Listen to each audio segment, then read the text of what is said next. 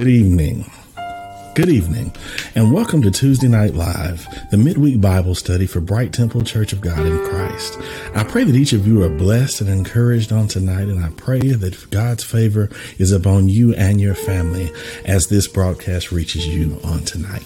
May I pray with you? Heavenly Father, Lord, we thank you for this day, for this time, for this season. And Lord, we ask that you touch and bless us, anoint us ever the more, even through your word. In Christ's name we pray. Amen. And God bless you. We're going quickly to the word of the Lord. Tonight, our word is found in the book of Psalms.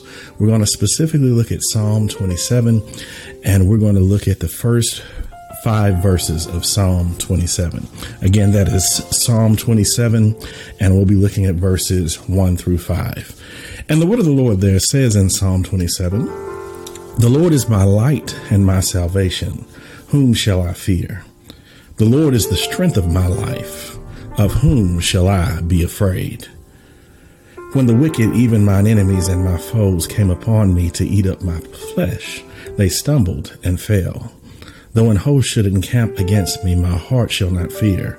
Though war should rise against me, in this will I be confident. One thing have I desired of the Lord, that will I seek after, that I may dwell in the house of the Lord all the days of my life, to behold the beauty of the Lord and to inquire in his temple. For in the time of trouble he shall hide me in his pavilion. In the secret of his tabernacle shall he hide me. He shall set me upon a rock." And the word of the Lord is blessed.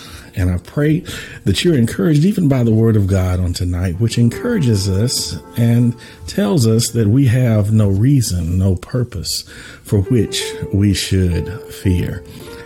Fear often cripples us. It often keeps us behind the pathway of our destiny, or causes us to remove ourselves from the pathway that God has designed for us that leads to our purpose. The Bible says that God has not given us a spirit of fear, but of power and of love and of a sound mind. It is not God's purpose or his desire that we should live in fear. In fact, the writer here is saying, I have a reason why I should not fear. That's what David is saying. He's saying it's not only do I not fear, but there's a reason I do not fear. And why do I not fear? It's because the Lord is my light and my salvation. He's saying that because I have God's direction and I have God's protection, that there is no reason for me to fear. Let me say that again. Because I have God's direction, his light, which gives me direction, which gives me purpose. And because I have his protection, his safety, his salvation, there is no reason for me to fear. Also, because when I feel myself being weak, I know that God is the strength of my life. I'm not solely relying upon my own strength, but I'm relying upon God's strength. Writer later says, when I'm weak, then I am strong through him. It's a recognition of the fact that the true strength I have is the ability for me to access the light which is within me, access the power of God that is working through me. Because without that power, many of us feel helpless. We feel destitute. We feel like giving up. Let's just be honest. All of us at some point, we have felt like giving up. And if you've never felt that before, I'm certain this virus and this pandemic has pushed you beyond your normal points and beyond your feelings of competency. It's pushed you beyond what you thought you could deal with. It's put so much pressure on many of us in our lives, in our Christian walks, on our jobs. So many are feeling the pressure that has been caused by this pandemic, by the fear from the pandemic, the uncertainty, the unprecedented nature of the situation, of how things have been so different, how people are different, how people behave different, even the It's even the culture in our country has changed so much, and so many things have been brought to light and have been exposed. Some ugly things that we would have rather not felt that were still there about us. Some things that we thought maybe we had gotten rid of, or some things that we'd overcome. Where some of those things became exposed during the course of this pandemic, and certainly people have been pushed beyond their normal levels and to a point and to a brink where many have thought about quitting. I know that everybody has had that moment in their life where they just like Elisha, that Elisha was sitting there under the tree, and he said, Lord, if you just take my life. He said, I feel like I'm by myself. I feel like I don't have any help or support. And he was asking God to just kind of take him out of there. And many of us have felt that during the course of this pandemic. But I came to tell you that God did not give us a spirit of fear, and the same reasons why the writer here doesn't fear are the same reasons why we shouldn't fear. Because despite what we're facing and what we're dealing with, God is yet our direction, and God should yet be our protection. And we should rely upon his direction, his protection, and also his strength.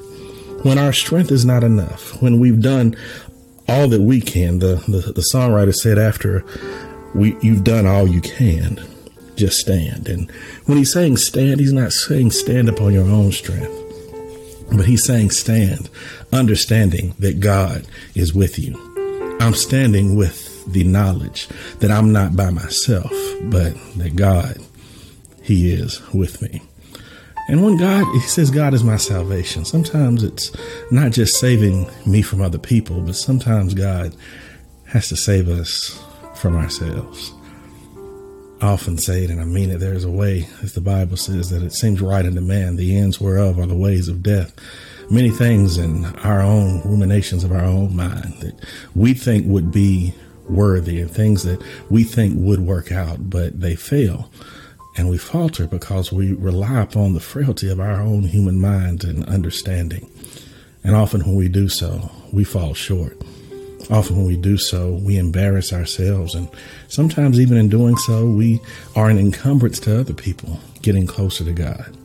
Sometimes we have to remove ourselves out of the way and trust that God will do it his way and allow God to be our salvation, not just from other people, but sometimes God has to save us from ourselves. What are ways he has to save us? Not only from plans that we have that go astray, but sometimes God has to save us from our own perception of ourselves. God has to save us about what we think, not about other people. But sometimes God needs to, let me make it personal. Sometimes God needs to save me from what I think about me. And if we have a few honest people out there, we know that sometimes that's the salvation that we need from God. When we say the Lord is my light and my salvation, it's easy for us to put that in the context of the devil and think that God is saving us from what the devil might do in our lives. But many times we fail to recognize that it's not just saving us from the devil, it's saving us from other people. But sometimes God has to use his strength and his power and his might so that he can save us from ourselves. Because without God saving us from ourselves, there would be times that we would be lost, times that we would have so much depression and anxiety, be tied up in our own way of thinking that we might miss the mark. Times that we feel ourselves so inadequate that we would not even venture out to do what God would ask us to do and what God would have us to do. Sometimes those feelings of inadequacy have us frozen in the moment when God is wanting us to leap, when he's wanting us to jump, when he's wanting us to step out in faith. But rather, we're frozen by our own human frailty. But even in those moments where we would do more harm to ourselves by not taking a step, when we do more harm to ourselves by not moving and not trusting God and not venturing out, sometimes it's in those moments that's where God saves us. He pushes us on out into the deep. He encouraged us, like Peter, to step outside the boat and to walk out on the water to him. Sometimes the salvation that we see, it's easy to put it in the context of God saving us from other people, but sometimes we fail to recognize the context in which God is often saving us from our own selves, from our own mistakes, for our own faulty ways of thinking. Lord, please continue to deliver us from evil, even when you have to deliver us from ourselves. So He's our light. He's our direction. He's our salvation. He's our protection. And He is our strength. That means God takes on the power. He gives us a framework in which, if we stand in Him, let's be clear, we cannot stand on our own. We cannot stand alone. We cannot venture out by ourselves without God's direction and without His purpose. But standing inside God's purpose gives us protection, and not only protection, but gives us strength to withstand the devil, strength to withstand those who would work against us, strength to withstand even the things that would come against us internally, strength to withstand bouts of having little faith, strength to withstand moments in which we doubt ourselves, strength to withstand even sometimes our lack of patience, because we have faith to a certain degree or to a certain point. But often if things do not occur on our own timetable, then we're ready to give up. We're ready to let go. We're ready to stop persevering. We're ready to say that it just must not be meant for me.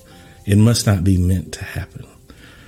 And God, in those moments, He gives us strength. And I've said before that the Bible says that they that wait upon the Lord, He shall renew their strength. They shall mount up with wings as eagles. They shall run and not be weary. They shall walk and not faint. But notice what He's saying in that text. He says He's giving those that wait, He will renew their strength. He didn't say He will give them what they ask for. He didn't say He will immediately deliver what they desire. He didn't immediately say that He would manifest that which they have been waiting for. But rather, He said He would renew their strength. And you know what? Sometimes God renews our strength for a purpose that we may not be excited about. God renews our strength so we'll have more strength to wait.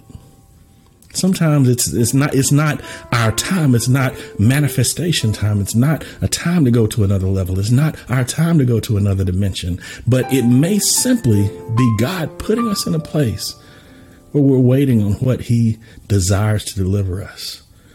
And sometimes the reason, more than likely, the reason that we're waiting is because we ourselves are not prepared for what God is trying to do in our lives. So while we're waiting, God has promised many times in the scripture and in the word not to deliver what we want on our own timetable, but simply to be with us, to stand with us, and to give us the strength, even if that strength is for the purpose of helping us to wait a little longer on what God desires to do in our lives. But instead of us being concerned about when it happens, we ought to be more celebratory and grateful to God and thankful that even in my time of waiting, when I'm beginning to lose patience, that God comes forward and gives me the strength that I need to persevere. God will give me the strength that I need to make it, even when things don't happen on my own time. Even when things aren't manifested to me when I expect it, I can understand that I can live inside the moment while I'm still waiting. And see, the problem is many of us, and we're all guilty, we're waiting to live after we receive what God promised. And let me say it this way. It's as if we're not truly experiencing the fullness of life where we are. But we are waiting for a manifestation of what we are anticipating God doing in our lives. And we're waiting on that moment to truly have joy. We're waiting on that moment to truly live. And it's as if we're just existing until that moment. But what I need you to understand is life is filled with these moments of waiting to go to the next place in God. You are living life while you are in this holding pattern to receive what God desires to do next in your life. And often you're going to spend more time waiting than walking in the manifestation of that which God has promised. So as a result of that, what I'm telling you is you need to live and appreciate that moment. If you think about how we celebrate holidays, particularly the holiday of Christmas, something that I learned much later in life, I was at least a teenager when I figured it out. is that all of the things leading up to Christmas, and we love Christmas, and it's a beautiful holiday, and for most people, it's their favorite holiday. But most of Christmas, if you think about it, is not the receiving of gifts, but it's the anticipation leading up to that moment. It's the anticipation of Christmas. It's the holiday songs. It's the Hallmark movies. It's the nonstop carols and the special Christmas stations that you see happening that are going over the airwaves and it's the peppermint lattes and all of the other things, the accoutrements that lead up to Christmas for those who are just expecting gifts and looking at Christmas from the carnal side, not in the celebration of Christ's birth, but more in the anticipation of celebrating the holiday with gifts and trimmings and Christmas trees and decorations and songs. All of those accoutrements are leading up and are part of the anticipation of the big day where you receive and exchange gifts. So what I'm saying is we spend much more time anticipating the day than we do spend celebrating the day. Many celebrate 12 days of Christmas. Many people start celebrating Christmas right after Thanksgiving. And I know a lot of the big box stores, they start selling Christmas almost immediately. They put Christmas ornaments and things up almost immediately after Halloween. It's like people celebrate Christmas with different lengths and a different amount of time that people celebrate it. But what I'm saying is all of those celebrations are leading up to one day. So we spend much more time celebrating that holiday in moments of anticipation rather in the moment where we receive and we give our gifts. The same is with life. So even during that moment of anticipation, you're enjoying the holidays, you're enjoying the accoutrements, you're enjoying the songs, you're enjoying the food. All of that becomes part of your process because people have learned to enjoy Christmas for more than one day. But they enjoy it for all of the days leading up to the actual day. And what I'm telling you, there's a life lesson in that in how we live, we shouldn't wait to celebrate for the one day when we receive that which we are expecting, the job promotion, the money that you're expecting to come, whatever, getting married or having a spouse or having children or having a certain job or being on a certain level of income or having a certain investment portfolio. And if you're waiting to celebrate once you get it, you're missing out on life. You have to learn to celebrate in between the moments. Learn to live life in between the moments. Learn to celebrate and trust God in between the moments. Learn to have faith and have joy and praise God in between these moments, because if you're simply waiting for the moment, you'll be disappointed. And if you notice, even like Christmas, sometimes you're waiting with anticipation for the gift. You get the gift, and after you've had it for a while, you recognize, well, it's nice. But the anticipation is often more than the receipt of the gift. You have anticipated it for so long and you were expecting it for so long that you realize that those moments of anticipation and expectation were even greater than the moment when you received the gift.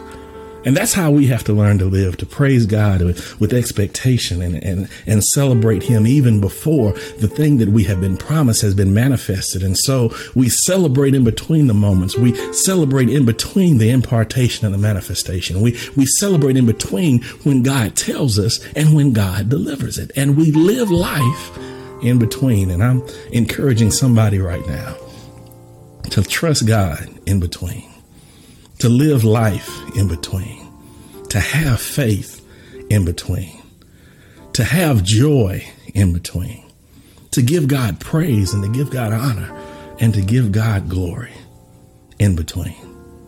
Don't be concerned. Whatever God has promised you, don't rely on my word, rely on His. God's word never fails. My word will fail, but God's word never fails. So trust Him that He's going to deliver on what He has promised. But in between Him telling you and you receiving it, you need to learn to live, to pray, to trust, and to expect and celebrate God while you're in between what he has told you and you receiving exactly that which he has promised. Don't allow your light to go out. Don't allow the devil to discourage you, because that's when he attacks you most. He attacks you most in between God telling you what he's going to do and it actually manifesting in your life. Because I want to encourage somebody, you may literally be on the cusp of God manifesting himself in your life, and the devil can convince you to give up right before you reach your moment. Trust him between the moments. Praise him between the moments. Believe him between these moments, and know that whatever he's promised, God will 100% deliver on what he has said. May I pray with you? Heavenly Father, Lord, we thank you for the moments. And Lord, tonight even more, we pray we're celebrating the moments in between. We're celebrating life in between the moments. Lord, we're praying for strength in between the moments. We're praying that we exhibit more faith and trust in you in between that which you have told us and us receiving that which you have spoken over our lives. Let us learn to live with faith, and let us learn to live life to its fullest.